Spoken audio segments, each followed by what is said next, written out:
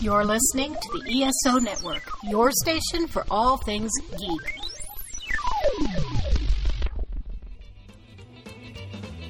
Welcome to Earth Station 1, a weekly podcast dedicated to all things sci-fi, fantasy, and much, much more. Sit back and relax and enjoy the show. Hey there, listeners, and welcome to another episode of the Earth Station 1 podcast. That's right, folks. We are back, and we are looking at some old friends returning to the station. That's right. We're looking at our friends Lister, Rimmer, Kat, and of course Crichton, and even Holly is back when we look at Red Dwarf, The Promised Land.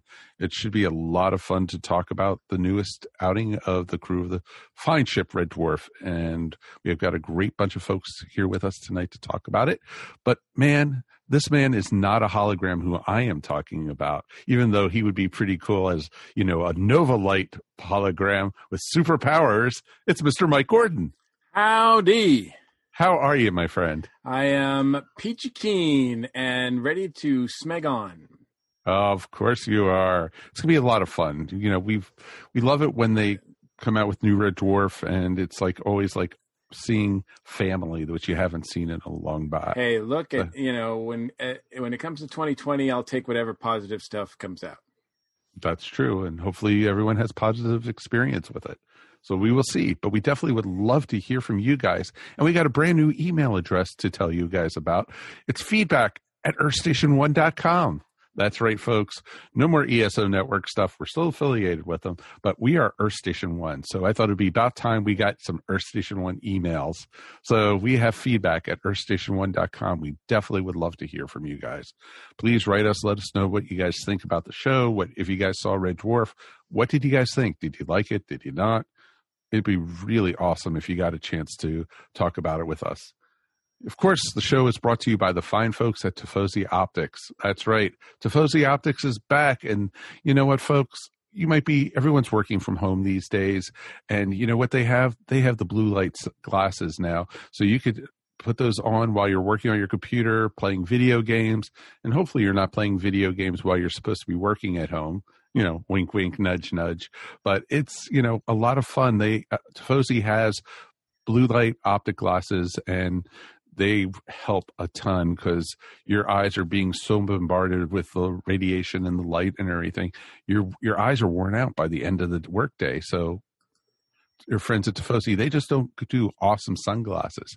They also do these wonderful blue light, you know, safety glasses and everything for your eyes, and you can get them exclusively at Tifosi Optics.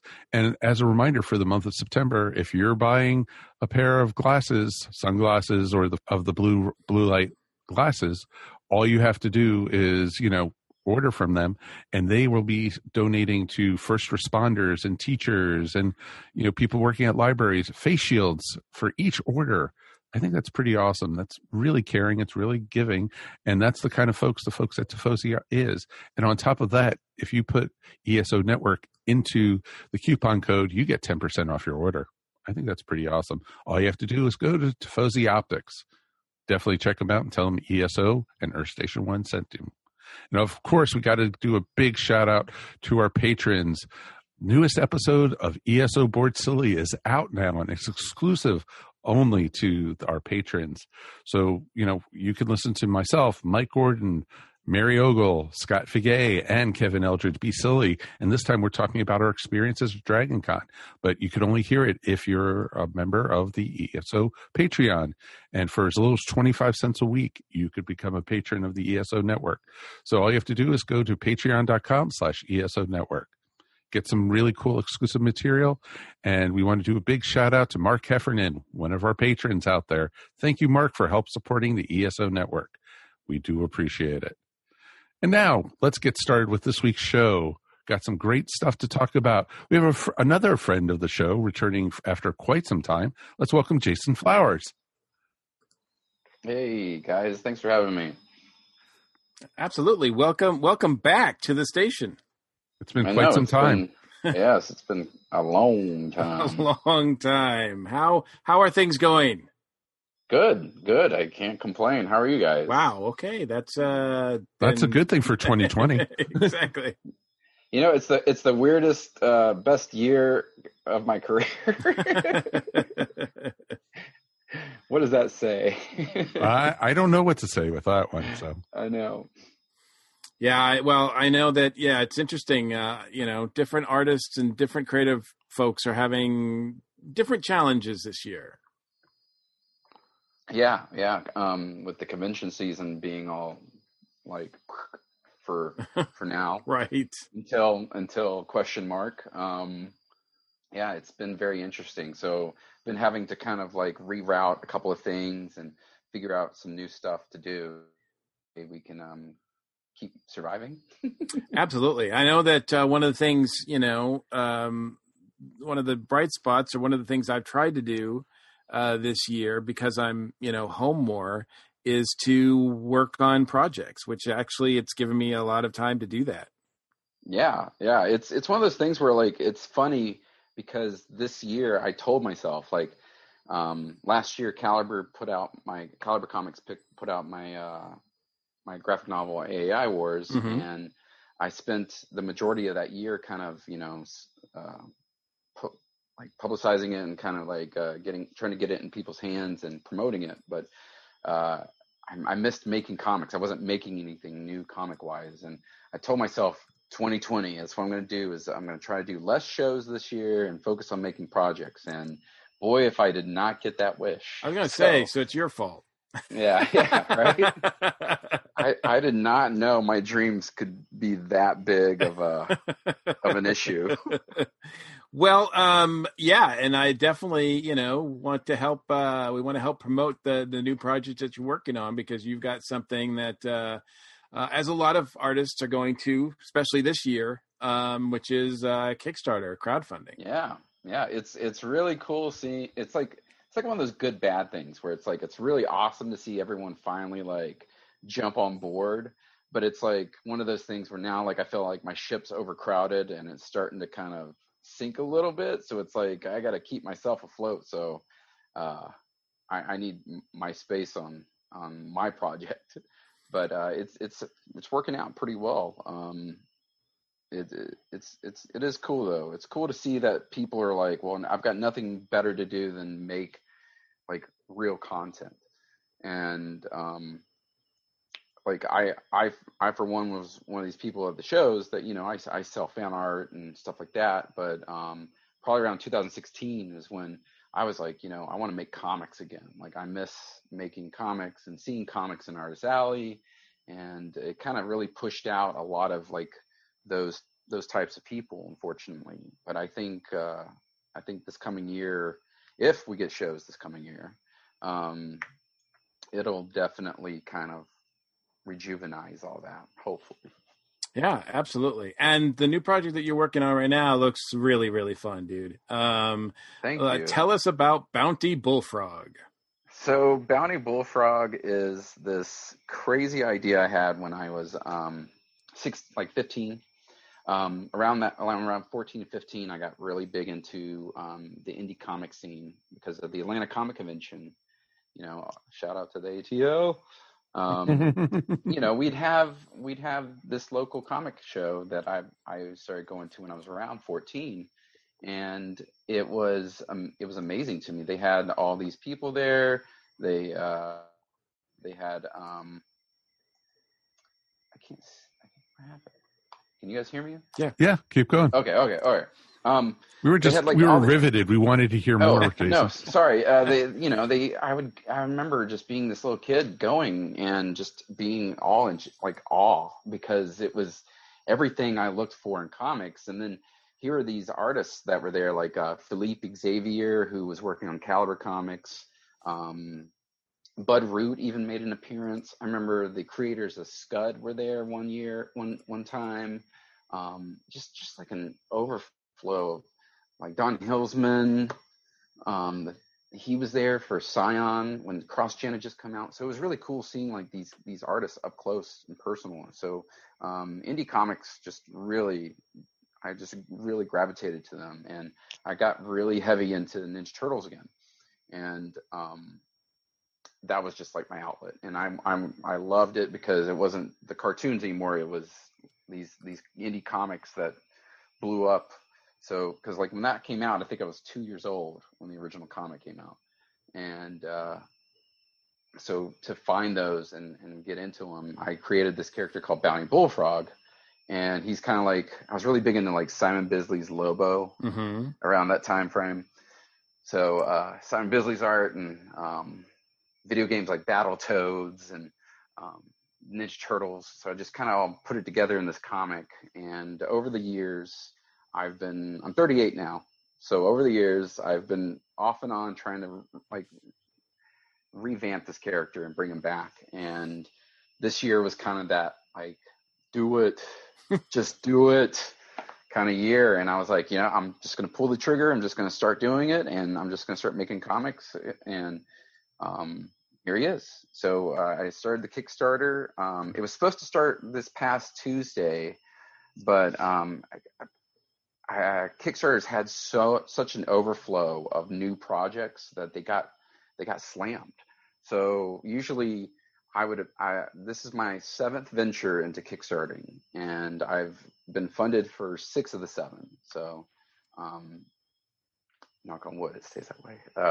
So usually getting a project approved only took like a day, if that, and it took almost a week to get it approved. Wow. So it ended up launching Wednesday around 5 p.m. So it hasn't been up for even a full week yet, and we are probably like less than $400 away from goal. Yeah, I was going to say you're close. You're close.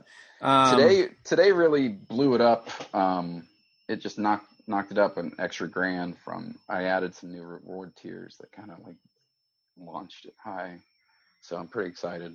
And you got quite a few days to go, but I will point out to listeners because just because if people go to your site, go to the Kickstarter and see that you met your goal, that doesn't mean that the campaign's over. It means that you can still order the book, you can still support, because this is like the amount that they're asking for is like the minimum.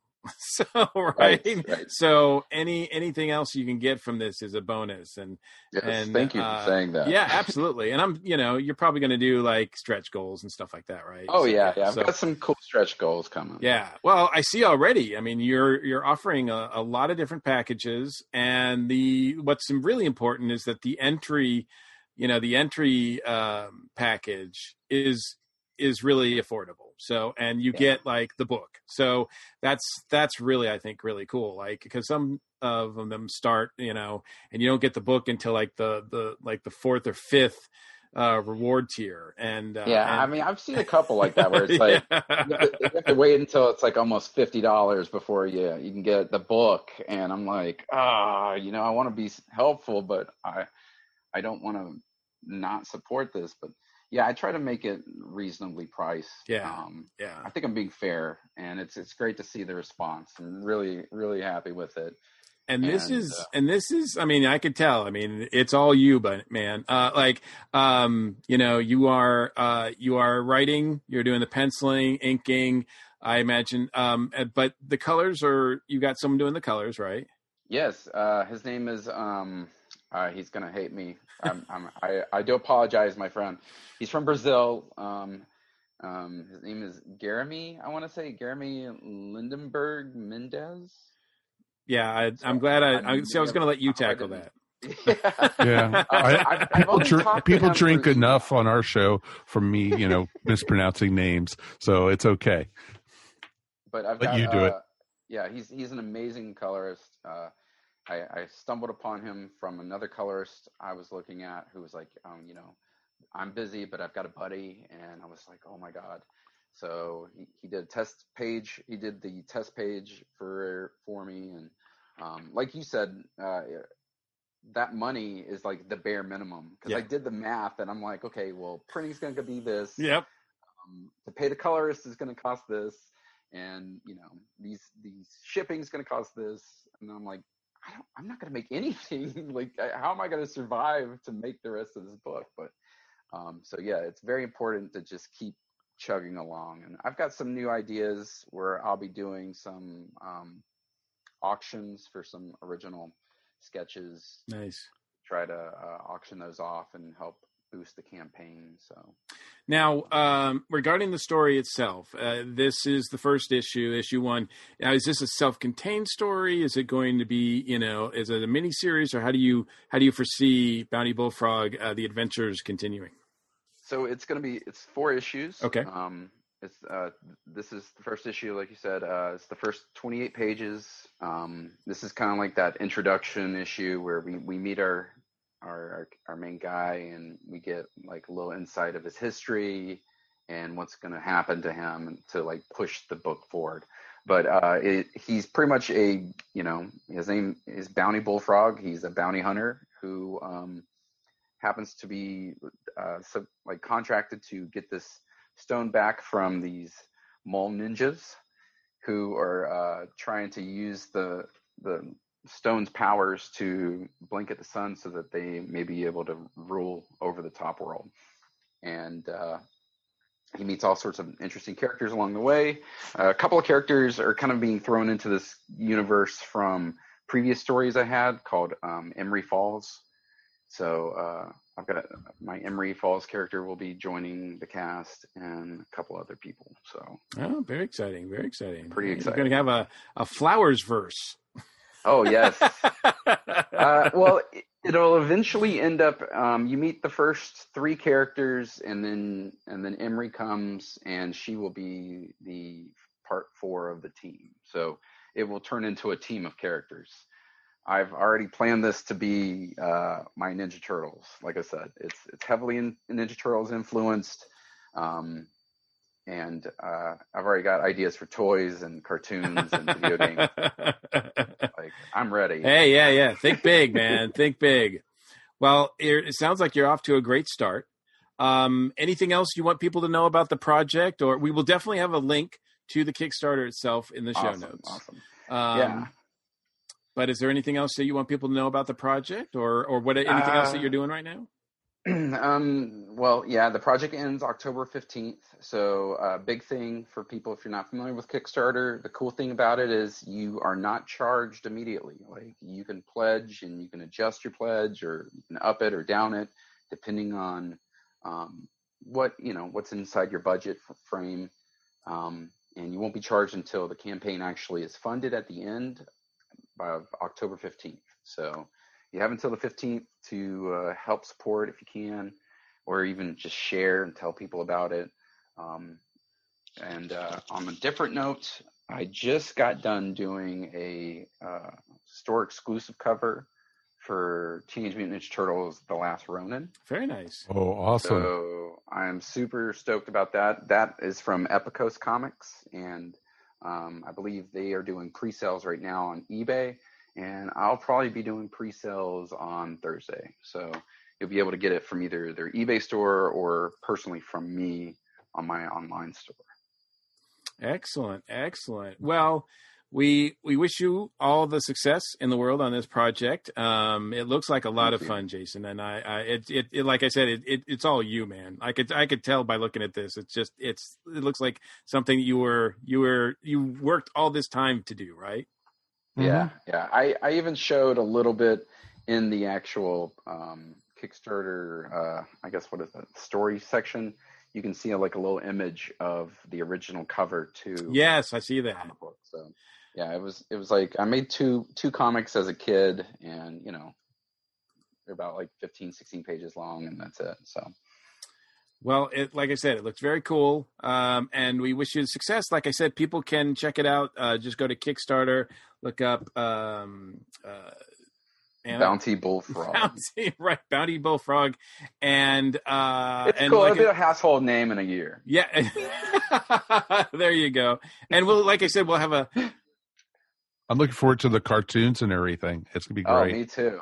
I actually had a friend who liked just a couple of the pictures so much that he made custom figures for me. And very cool. Sent them to me, and it blew my mind. And Funko's going to be contacting you, dude. Don't worry. Please. They're on the list. Of course. You've made it when you've got a Funko now. So. Oh, of course. That's true. Well, it's like how Nirvana said they knew they made it when Weird Al parodied them. Right? It's the equivalent. So right? It's pretty awesome. Well, very cool. Right. Thanks so much for joining us. And Guys, I appreciate having me. Absolutely, sir. And good luck and take care. All right. Thank you. Thanks, guys. Thanks, Jason. Let's take a quick break, and we'll be back in a moment with Red Dwarf, The Promised Land.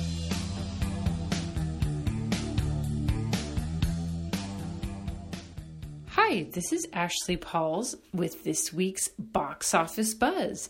It continues to be a strange time in entertainment, but that's just 2020 for you. It's really interesting to look back and consider some of the big releases in recent weeks and the comparisons between the formats with which they were released. Of course, I'm talking about Tenet, which was released traditionally in theaters, and then Disney Mulan, which was released on Disney Plus for an extra fee. It's always harder to kind of break down the numbers with companies not necessarily wanting to share how well things are done. I've heard reports that Mulan was a big success for Disney Plus, which is interesting to me because I know that personally the $30 price tag was really just too much to justify for like one person watching in my basement. Would much rather wait until December or whenever they're going to release it to watch it for free. But maybe families decided that the $30 price tag wasn't too bad and decided to go ahead and pay for it. I believe that Disney saw a little boost in subscribers from Mulan and also from Hamilton. So if they can keep stringing out new content, they might continue to do well, especially since we recently got that new Mandalorian Season 2 trailer. That show was a huge hit for Disney. Thanks, Baby Yoda. And I see no reason why Season 2 won't continue that string of successes for them. They also recently dropped the trailer for WandaVision, one of those Marvel Cinematic Universe shows. I know that some of the filming on those shows was delayed a little bit due to the pandemic, so not sure in what schedule we're necessarily going to be getting those other MCU shows, but that'll be another big draw. In terms of Tenet not doing the box office numbers that it was supposed to, but again, you can really blame that on the pandemic, people not being ready to go to theaters, and theaters remaining closed in some parts of the country. So, just a strange world out there, but companies are going to continue discussing and looking for new ways to do things. So I don't think by any means we have seen the end of some of the shifts and experiments that are happening. So hang tight, and I think there's definitely more to come.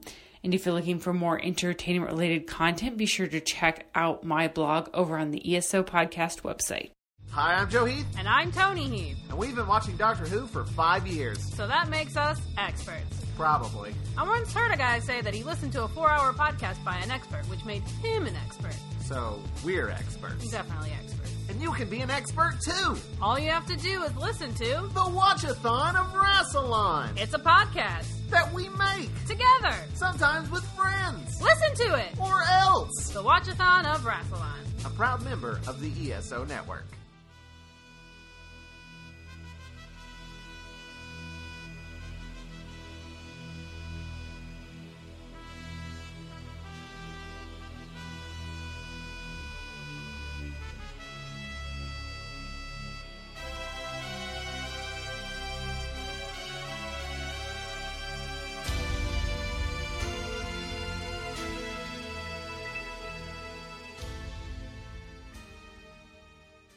Hey everyone, welcome back. Now it is time to talk about Red Dwarf, The Promised Land, and it's going to be an interesting family reunion in some cases, you might want to say. Take it away, Mikey. We've got part of a family reunion happening right here, reunion of sorts, with some Smeg heads, starting with from the 42 cast right here on the ESO Network. Nathan Laws, welcome back to the station, sir. Hey, dudes. Hey. Shouldn't you have a black background behind you? Yeah, I wish, yeah. And then have like a black robe to wear around like my neck so you just see the head. Yeah, I should have thought of that. And then we also have someone who's no stranger to podcast on the Earth Station One Network. Anthony Williams is back with us. Good evening. And personally, I prefer the term Smee. Lying mode enabled. Okay. That was great, man. That was great. Lying mode off. So this is what they're calling the 13th season, the 13th series, the 13th installment, 13 being the lucky number that it is, of Red Dwarf. Going into this, what were your thoughts? We'll start with you, Nathan. I liked it. I mean, first of all, I'm just happy that we're getting anything. This is like 5 seasons past what I thought I was going to get anyway. And so, like, every time they announce, oh, we're actually doing more Red Dwarf stuff, I'm like, oh, great. You know, like, it's a pleasant surprise. But yeah, I mean, obviously, or how should I say this? I would have liked more as far as, like, you know, because obviously this is only, you know, a movie, so it's maybe the length of like 3 episodes, maybe 4 episodes. I would have liked the season, and I'm not sure that they got the whole movie format down as far as like the pacing and everything, but it was still a lot of fun. There were a lot of great jokes in it, and my wife and I were both laughing while we were watching it. So, and I'm still always happy to see the characters. Absolutely. Anthony, what about you? So I was definitely approaching this with a degree of trepidation.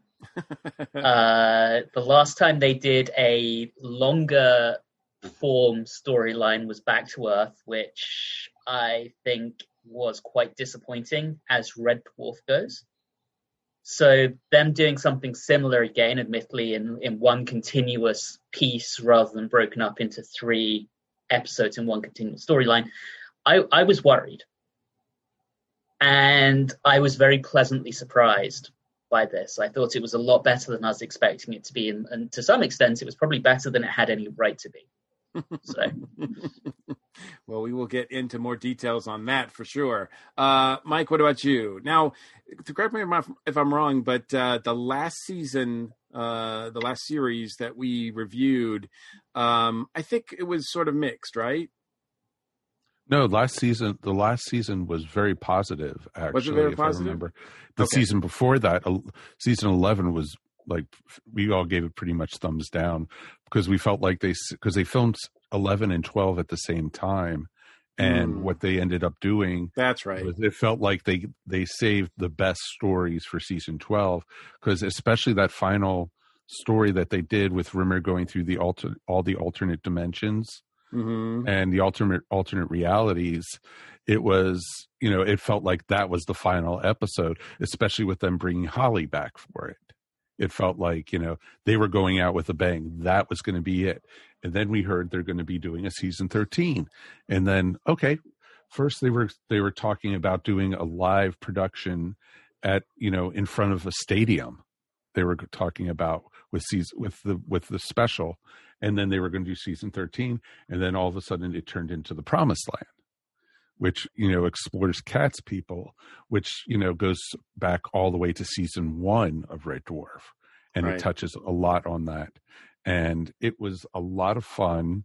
And it was, like I said at the beginning of this episode, it was neat to hear and see friends that you come back to all the time, and to see, and they evolved in this.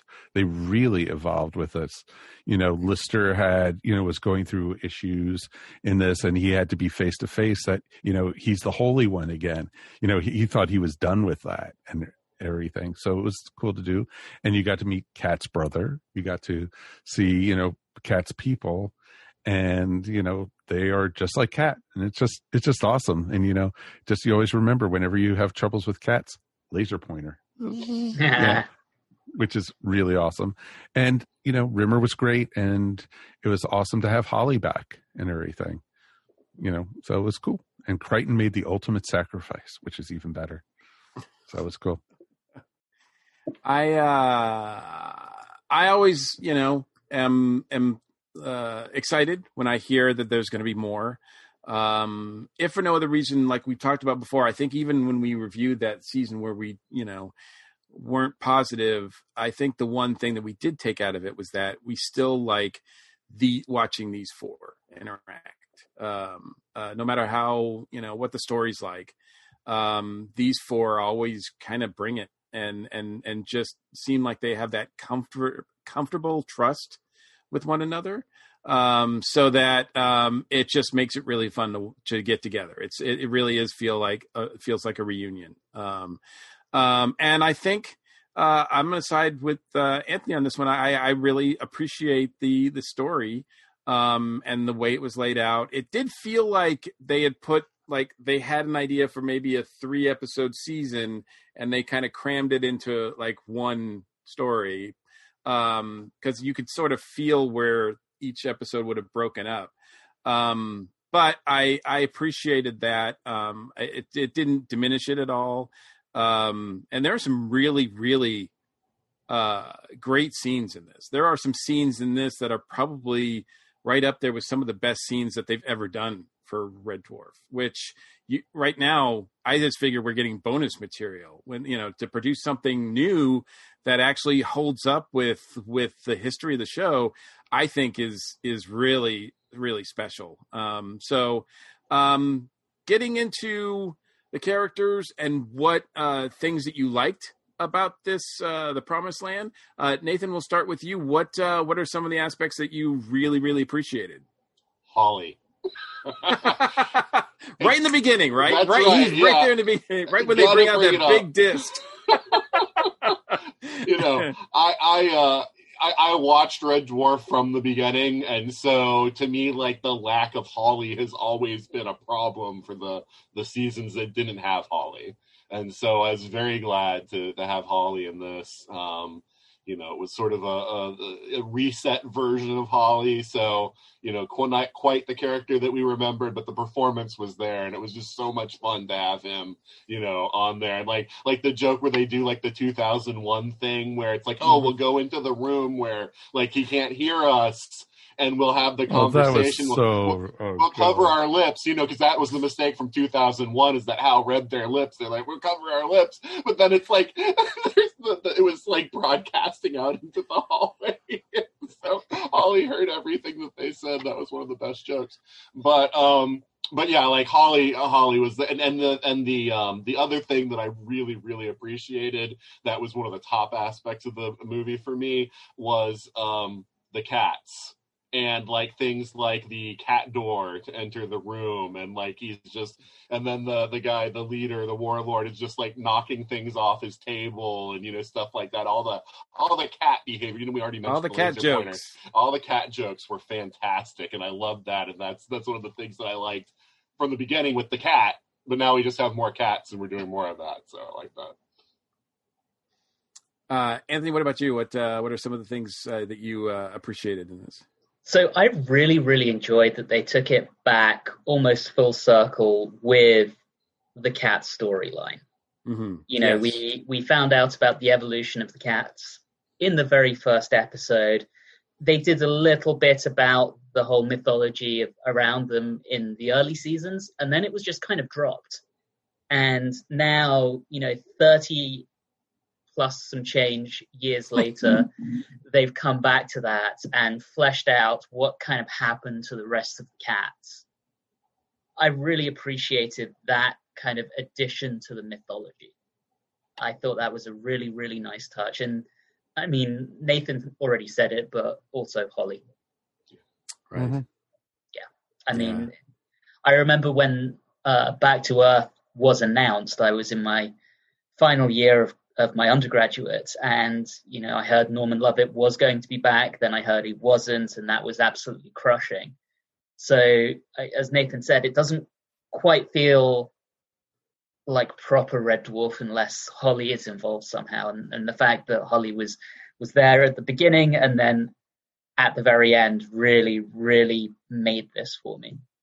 Yeah, in particular, for me, the standout Holly scene is when he quote unquote saves them or rescues them from the moon or the planet that they're on, and how he's just surprised that they survived. Like I mean, it was just perfect the way that played out, and that's something you could only do with Holly. That's why. I mean, that's perfect reason to have Holly there. And I loved when they were loading up his backup and he's like, what's happening? What's happening, dudes? Yeah, I love that. That was just awesome. Yeah, I love that like- his disc was a giant floppy disk, going back to the fact that this show's been around since the 80s, and that would have been what they would have had, I always wondered what that slot was for, sir. Yeah, it looked, it was functional. It looked like a functional, huge disk drive. I thought, I was impressed with the prop crew on that one. And now let me ask you, because I think we might have talked about this before, but when they make this, because are they shooting in front of a studio audience, or how is that working now? Yes, they were. Okay, because that's why you heard all the applause when Holly showed up, and when the old Holly came back, you heard people cheering in the audience and stuff. Because in the making of on the panel that I saw that they did in San Diego, they mentioned how they've had to film things multiple times, because there's one scene, and I think you can even see it in the episode where Rimmer and Lister are talking, and one of them is about to is breaking, they're breaking character a little bit. You could just tell just a hint of it, and so they said that was a particularly difficult scene. They had to shoot that over and over and over again. And so I'm like, wow, that's amazing that they do that with a live studio audience, and they still do retakes as many as they do. So, but yes, it is nice that you kind of wonder why do you need a studio audience in this day and age? But I think to your point, when you hear that pop that Holly gets, it just makes you feel good. That's a reason alone to have the studio audience, I think. Oh, most definitely. And that's what's great. They get more energy a lot of times by performing in front of a studio audience. Yeah. And they get better performances a lot of times with that. And that was one of the things that they were missing in some of those episodes when it was just on a sound stage. And everything. Yeah, I think that was, season 7 maybe? Yeah, I think just so. On a sound stage, completely missing the audience. And I think that really detracted from everyone's enjoyment of that season. Yeah, I think you can tell that these actors in particular, there's some actors that feed off this audience, and there's some that, would rather not have that. But these guys in particular, Chris Barry and Craig Charles, Danny and Robert, they seem to feed, they're performers more than they are actors, I think. Mm-hmm. Is that fair? Yeah, very much so. Yeah. England also doesn't have the distinction that we have between theater actors and television actors and movie actors. A lot of them perform on stage, in also the theater true. also, so, so they're probably used to it. They're used to having an audience. And so, yeah, they probably do, like having that. Yep, very much so. So Mike, what was something that you found particularly compelling in this one? Oh, the thought about Rimmer having to be living on battery. He used up his battery and had to be, on the electrical cords and the long extension cords that he had to do through the space station. That was just classic. I thought that was classic Red Dwarf right there, And, Rimmer, thinking he made the day. Oh, you just used up your whole, battery life, sir. And it's like, well, we have all these extension cords so that you can keep going. And it was just wonderful. And the whole thing, and Holly was just amazing. I loved every second, how he was evil Holly at first, no humor, no nothing. He was fresh out of the box, you could say. And so it was just awesome. And the noises they were making when they were loading him up and everything, the old modem sound and, right. and the Windows loading sound, it was just, I love that so much.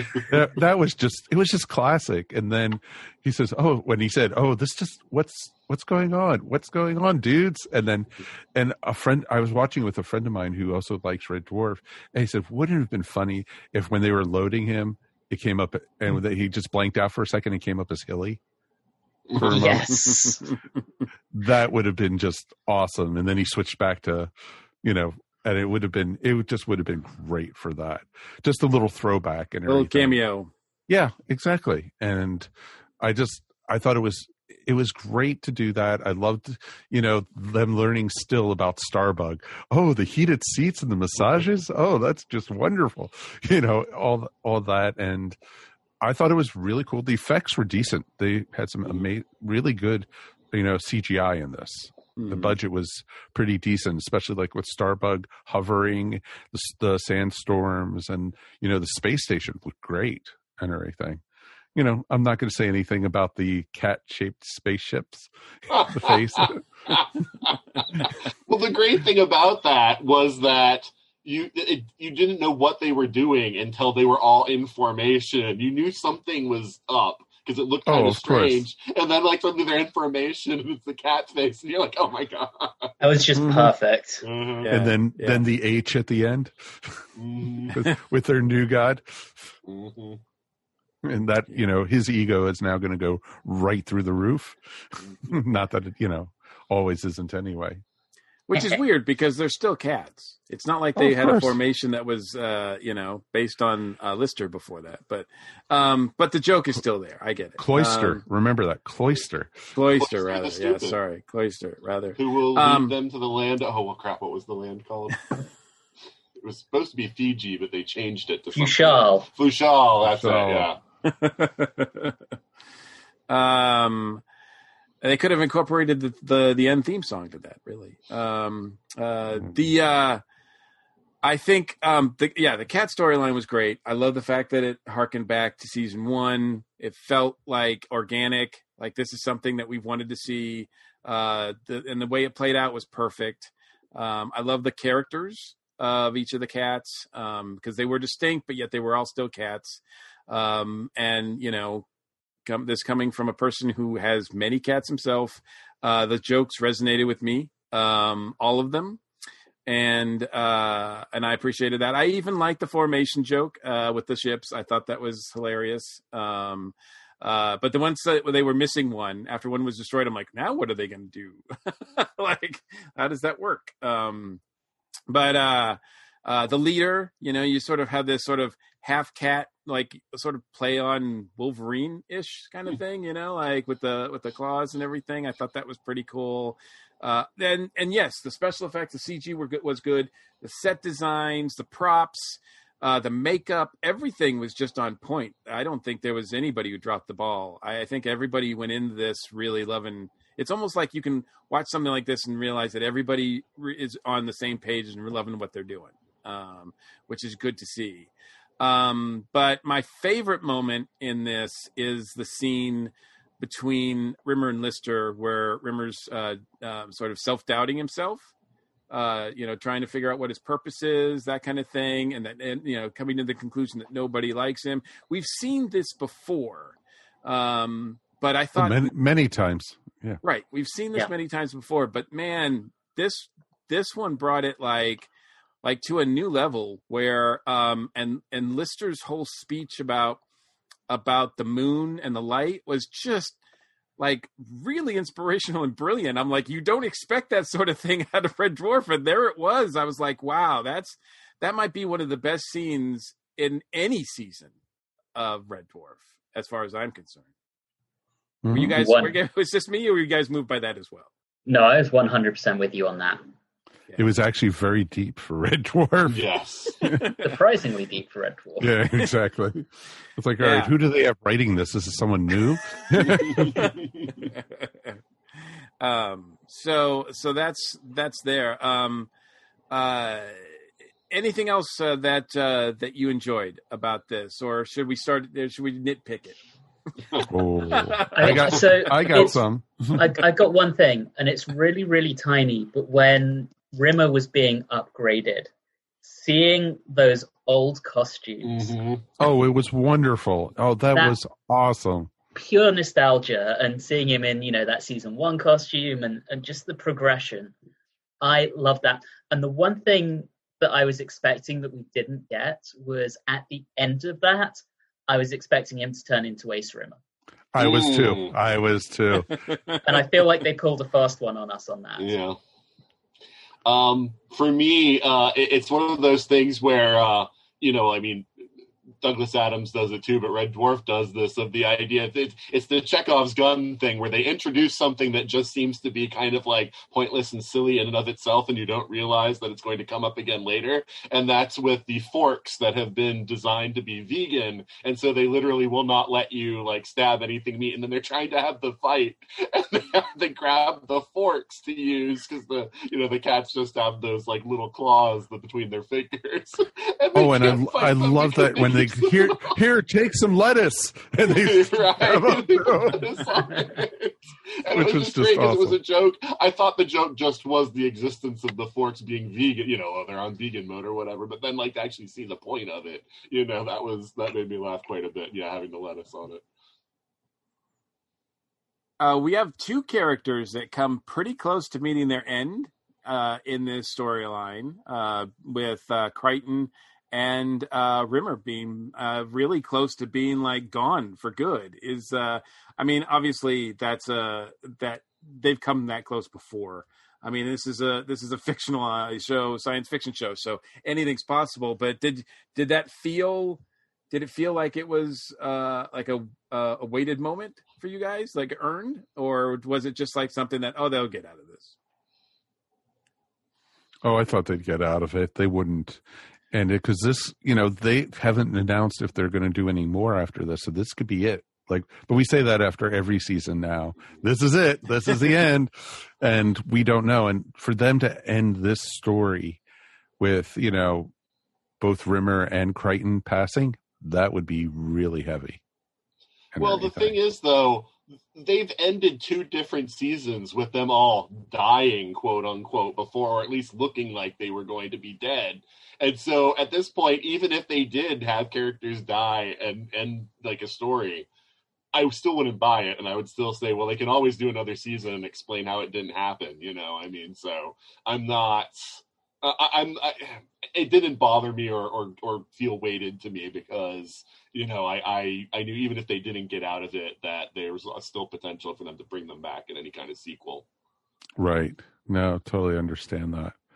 So it's real interesting that, we had those characters get into that phase and, was this the end? Is this, what could happen and everything? And I like how, they took the dung and it was Lister who figured out that it wasn't just dung and everything. And it was pretty awesome. And that's how he was able to revive both the characters. Yeah, that was your Chekhov's rifle right there. That was the thing that I was wondering. I kept wondering, like, okay, this is going to have to, the Anubis stone is going to have to come into play somewhere here. That was pretty fun to see that happen. But yeah, I mean, this is the kind of show that because they've done it, they're not afraid to do it. They've done it before, and I wouldn't have been surprised if this is going to be their last go, that they all end up quote unquote dying, quote unquote dying in some form. It just seems like that's Red Dwarf, really, right? To me, but I didn't really think at the moment that they were all. The Crichton one really kind of just threw me though, because it just seemed to come out of nowhere. Whereas the Rimmer one, they were sort of building on. They kept on saying, I've been throughout the show, I'm very overdue for service, sir. Maybe you've been saying that for so long that I just kind of took it like, I guess even I'm like the other characters. I just kind of ignore it after a while because he says it so often. I mean, I always feel like they're always saying this could be the last thing we do, but they also always want to leave that door open because it could be the last thing they do, but it's not necessarily going to be the last thing they do. So to kill off 1, possibly 2 main characters, I just don't think they're ever going to do that, even if they tease us with it. Yeah. Oh, I think that, and that said, if they were going to, end the show, then I think they would kill all of them. Because I don't think you just kill 2 of them, right? I think you would have to either kill all of them or because certainly if it comes back in any form, I don't see it coming back without at least these 4 actors. No. Yeah, Like, they if tried got- that once with one of the actors gone, and it didn't work out too well. So No, we don't mention Krachansky on the show, so it's okay. I just get like, for me now, it's these four actors, and we'll put Holly in there too, obviously. But it's these four main actors that if they're involved, that's what I want to see. If one of them for some reason doesn't want to do it or can't do it anymore, then I think it's played itself out. To me, I agree, and just on that point, like I read the first two seasons, but for a lot of people the show click until the third season when you got Robert Llewellyn in, get that four cast member combination. So, looking at it from that perspective, yeah, it's about the four of them and the interaction between those four actors. So I'm completely with you. yeah, I look at Crichton as being the character we didn't know we needed until it was there, and then we couldn't live without it. Yep. All right, so let's get into either nitpicks or anything that you wanted to see that you didn't see, that kind of thing. Anthony, we'll start with you. Is there anything that was problematic or that you wish you had seen? So I already hinted at it, but bluntly, I would have loved something with Ace Rimmer. It's been a while since we've had any Ace action, and even if it had just been a little hint before Rimmer hit his final form, that would have been fantastic. I feel like that would have just at least been a nice little nod. Beyond that, honestly, I thought this was pretty much spot on. I was genuinely surprised. I did like the illusion someone made earlier of maybe we could have seen Hilly for a second or female Holly. That would be nice, but I'm not sure that, and my mind has gone blank. I've forgotten her name, but I'm not sure she would have been down to do it at this point. Yeah. But no, I don't know. She's always had nice things to say about the show and everything, but I think she was done with it. Yeah, that's exactly my train of thought. But no, aside from that, I found it annoyingly perfect. Nathan, what about you? The one thing that I thought was kind of a major plot flaw was that when they're escaping the planet and they're just like, oh, Holly, look for this hidden file and upload, and that will like back you up and you'll remember us. And I'm like, why weren't they saying that when they were on the ship, when he was kicking them off and saying that the ship was going to be decommissioned and everything? It's like that to me. I was just kind of like, what? I mean, if they had that ability, they should have used it already. So to me, that was like the one like real flaw in the story of the movie. But otherwise, the other thing was that I didn't feel like the three cats that were sort of the devout cats that were worshiping Lister felt as cat-like as the other cats. That they didn't seem to be many like traits there, and I would have liked more of the cat tropes with those characters. And even with the cat who's been part of the group for 4 years, it's like they treated him as if he was like Lister and Rimmer, and like all of this was kind of new to him, when he should have known what was going on with all of them and been more part of the culture, And so I felt like that part didn't work as well within the story. But otherwise, I mean, it's still incredibly funny and everything. But yeah, I mean, those things were the things that kind of niggled at me. Mm-hmm. Mike? Well, I kind of agree with that, what Nathan was going and saying. Kat should have known exactly who these people were and who everybody was and what was going on. Hell, that was his brother, why didn't he say something about that? Or, and I thought that was like, I would have been fine if they didn't throw that in, like, oh, that was my younger brother, type thing. That was like that for me almost felt forced. And the other thing I thought with it was I liked the cat door joke, for the first 4 times. But after that, it was just getting it got old after a bit. And I thought it got funnier. I'm sorry. I thought it got funnier as it went on. It was just like, I just kept on rolling my eyes, but I'm a dog person, so it's okay. And so, but yeah, it was, I agree. There was, why didn't they, when they were, talking in the room trying to do the 2001 thing, they said, why don't we just have Holly come back from a backup, type thing right there instead of having to go through. They wouldn't have even left the ship. The whole thing would have not even happened. So it's, it's all subplot and story. And so I enjoyed it. So just on that point, though, I mean, part of the whole story is they're kind of incompetent. Kind of. So for them to be like, what? So it's an understatement. So to have, how many times did they try capture? The whole thing. Oh, there's a ship out there calling for an SOS. Yeah. And how many times did Rimmer didn't want to get involved with it? Crichton, erase your memory. And that was hilarious. Oh, that was awesome. That was just that. I was like laughing on that one, and it was just like, oh, what did I erase my memory? Oh, I had you erase your memory about the ship. There's a ship out there, sir. I guess where I was going was like the fact that they kind of forget that there's a backup of their Holly. It's not too out of character. No, not at all. I guess. Not at all. Did we see if we can chime in on this? Did we lose Starbug? There's a zillion Starbugs on that ship anyway. Are there? Okay. Yeah. I mean, I think it wouldn't surprise me if we're down to only 2 now. Well, it's the Star Trek Voyager issue of how many shuttlecrafts blow up on that show, but they always still have more. It's like, where are you storing them all? No.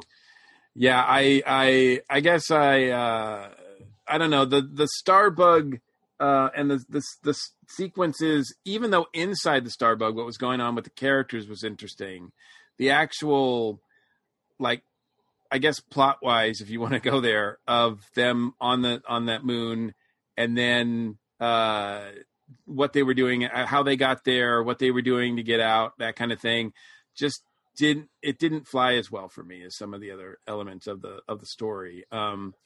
It just seemed like they were, I don't know, it could have used something else, I think.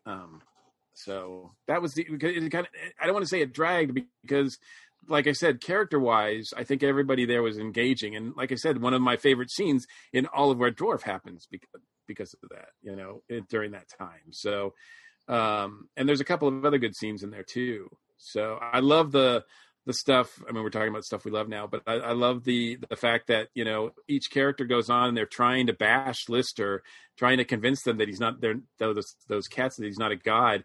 And they can't. They're like, wait a minute. No, he is really blessed. I love the moment when the cat comes back and he's all like, Lister, Lister, Listy, Lister. Like, oh my God, he's converted him. I mean, it is great. And yes, I mean, it is, we have seen, of course, Cat is, because he was Lister's cat, he is always on his side, usually anyway. So, yeah. So that was Sometimes. Good. If this is the last Red Dwarf that we get, is this a satisfactory ending, or is there still something more that you guys feel Red Dwarf could give us? I know that's a big one. So, wow. So I'll start with you, Mike. Are you satisfied if this is if this is the last one we get? I was, satisfied with the last episode of episode 12. This was almost like icing on the cake. I don't want to get a bad taste in my mouth with Red Dwarf. These guys are getting up there in years and everything. Most of them are probably in their mid 60s at the, So I would say this would be a great send off. I think this would be a great way to end it. If they, I just don't want them to push it. So that's just me. Yeah.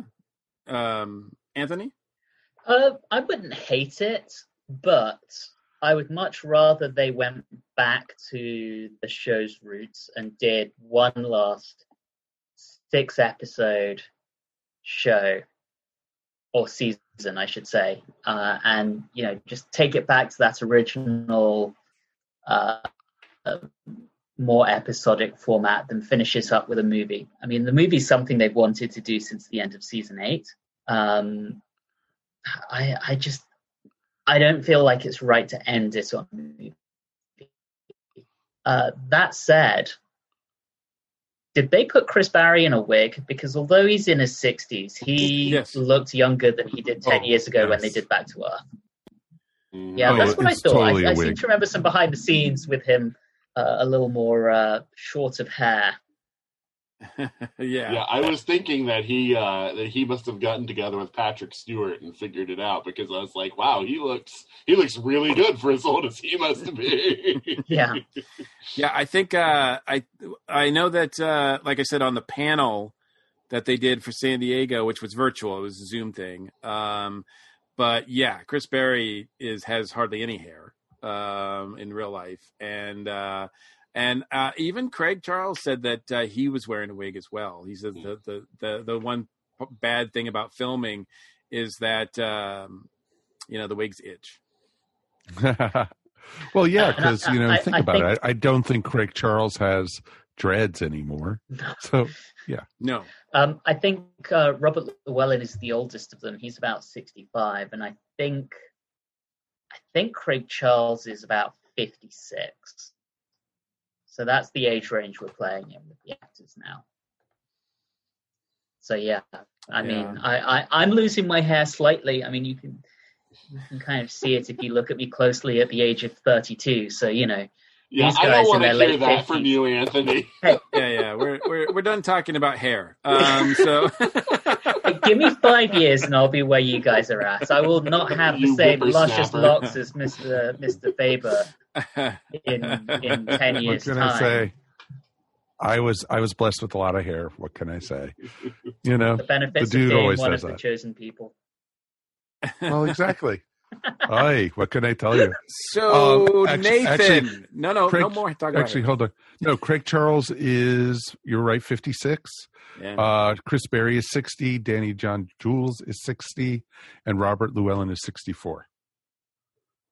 Yeah. So definitely, yeah, they are. And yeah, it's not to say that, we could lose one of them, but they're getting to an age where, they just don't want to do this anymore. Like, I mean, I can definitely understand that. Although, to be fair, on the panel that I saw them on, they love working with each other, and that shows. They do have a chemistry, both on set and even on the panel and everything. Even they don't even have to be in the same room together, and they were just sort of bouncing off each other. It's great to see. So Nathan, what about you? If this is the last one, are you satisfied?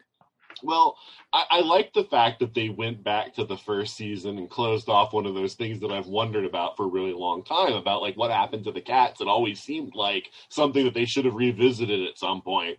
And, other than that, if you think about, the story of the show, not that it's a show that has like a very like intricate storyline, the only thing that I would think plot wise that I'd ever want to see wrapped up that they never did was what in the world happened after season 8.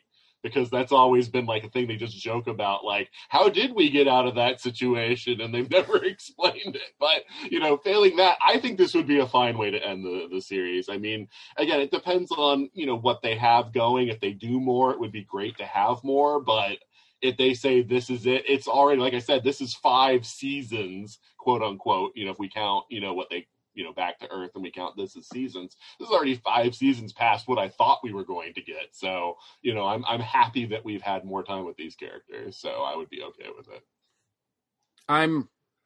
Look, if they want to do more, I say, let them do what they want to do.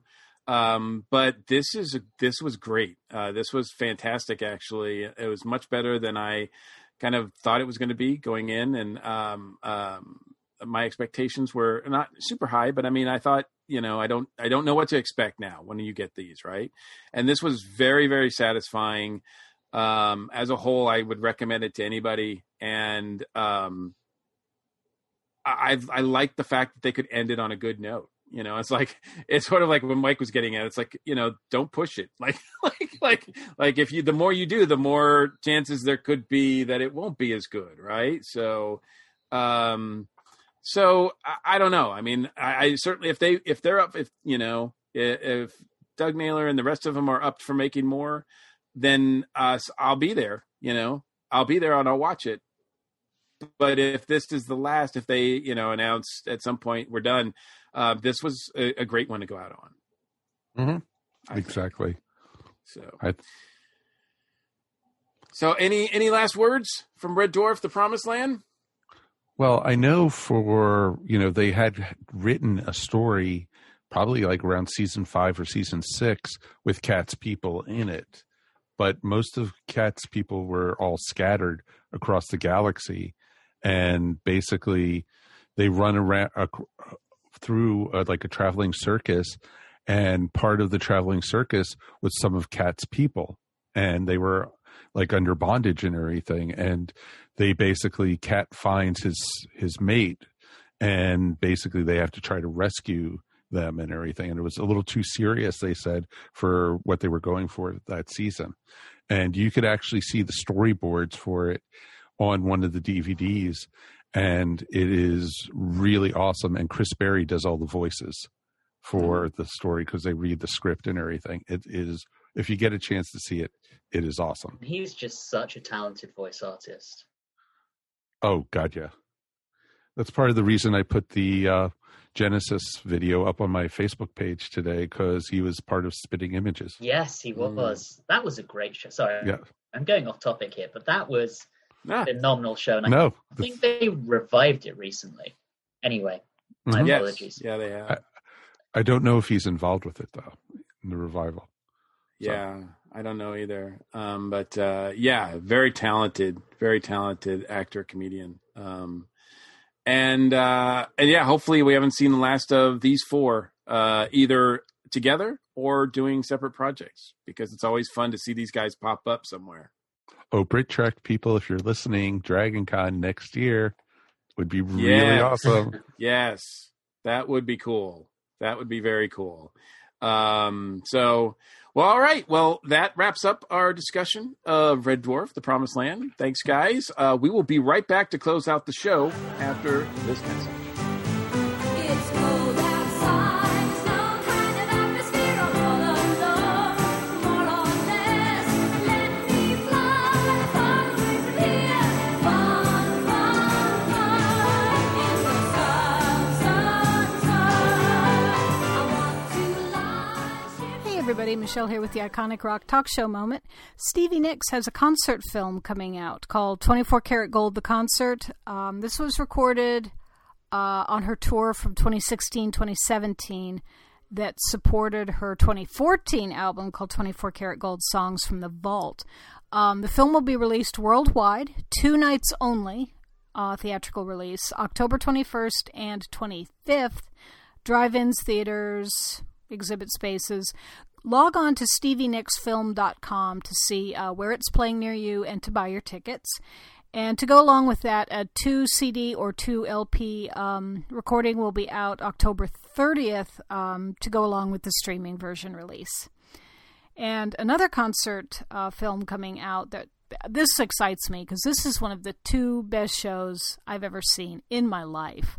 The Stones are putting out Steel Wheels Live, filmed in 1989 for the Steel Wheels Tour, the Atlantic City stop. And there's going to be a bunch of different box sets with vinyl and DVD and Blu-ray and different combinations. I would log on to Amazon.com at the ESO link and check that out and see which one you want. And for Record Store Day, which, as you might have guessed, isn't going to quite be the usual thing this year. Instead of Record Store Day, they're doing 3 of what they call drop dates. The next one is September 26th, and for that, the Stones are putting out a double A-sided 10-inch picture disc with Rock and a Hard Place from Atlantic City and Almost Hear You Sigh from Tokyo. So go to recordstoreday.com to find out which independent record store near you might have that title.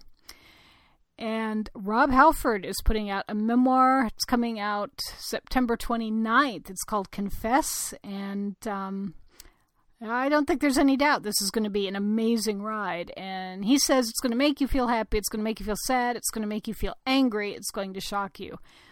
What else could you want from a book?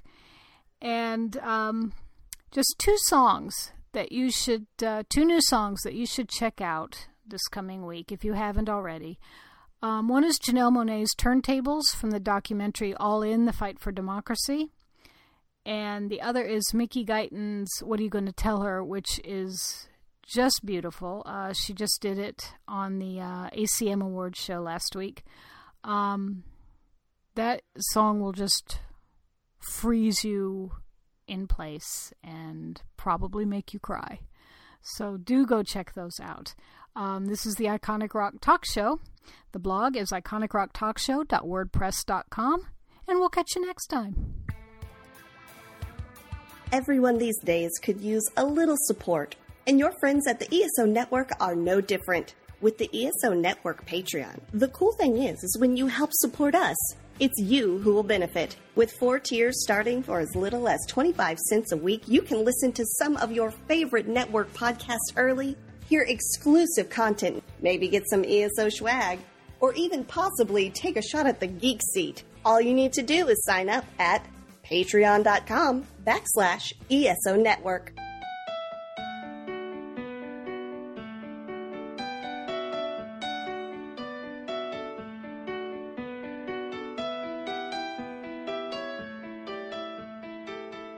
So this is going to wrap up another episode of the Earth Station One podcast. Thank you, everyone, for listening. It was a ton of fun talking about Red Dwarf tonight. Let's thank our crew for tonight. Anthony, thank you, my friend. Thank you for having me. It's been a pleasure, as always. Anything you want to shout out about? I would like to give a shout out to the 2 other podcasts that I'm on. So first and foremost, you can find me on Watchers in the Fourth Dimension, where we are watching our way through all of Doctor Who from start to finish. We are currently in 1966, 1967, the Patrick Troughton era. Additionally, you can find... Great era. Phenomenal era. Additionally, you can find me on a musical podcast called Sweet Radu's Musically Inclined, where we predominantly discuss heavy metal, which is a huge passion of mine, which may surprise some people because they hear this like class English guy and assume that I'm probably listening to Genesis, which I do listen to, but heavy metal is my musical passion. So you can find me discussing predominantly, actually right now, Iron Maiden on that show. Nice. And we will have links to that up on our show notes for both of those shows. That is awesome. Yeah. It's always great to have you here, my friend. Thank you. It's great to be back. I always enjoy coming on ESO. And Nathan, thank you, sir. Well, thanks for having me on the mothership. Oh, dude, it's always a pleasure to have you on. We don't have you on enough. But, want to talk about your podcast or anything else you want to shout out about? Yeah, so I mean, I do the 42 Cast, which is another show on the ESO network where it's your ultimate answer to fandom, geekiness, and everything. So, different group of people every time talking about a different subject that can be anything: TV, film, comic books, literature, video games. So, yeah, if any of that sounds good to you, then check out the 42 Cast. Yep, a fine member of the ESO network, and it's great to have you on board. Oh, thanks. And of course, Mr. Mike Gordon. As always, sir, it's my pleasure. Anything you want to shout out about? I do. I need to give a shout out to a good friend of the station, Jamie Jones, or formerly Jones, actually, because Jamie, our good friend, one of the co-owners of the comic shop Infinite Realities, got married this afternoon to her fiance. Actually, it's been a long time coming. David Winstead. So now it's Jamie Winstead. Next time she comes on the show, we'll have to correct her. I'll have to make sure we say that name properly. But it's long overdue. It was a great ceremony that was held inside the store itself.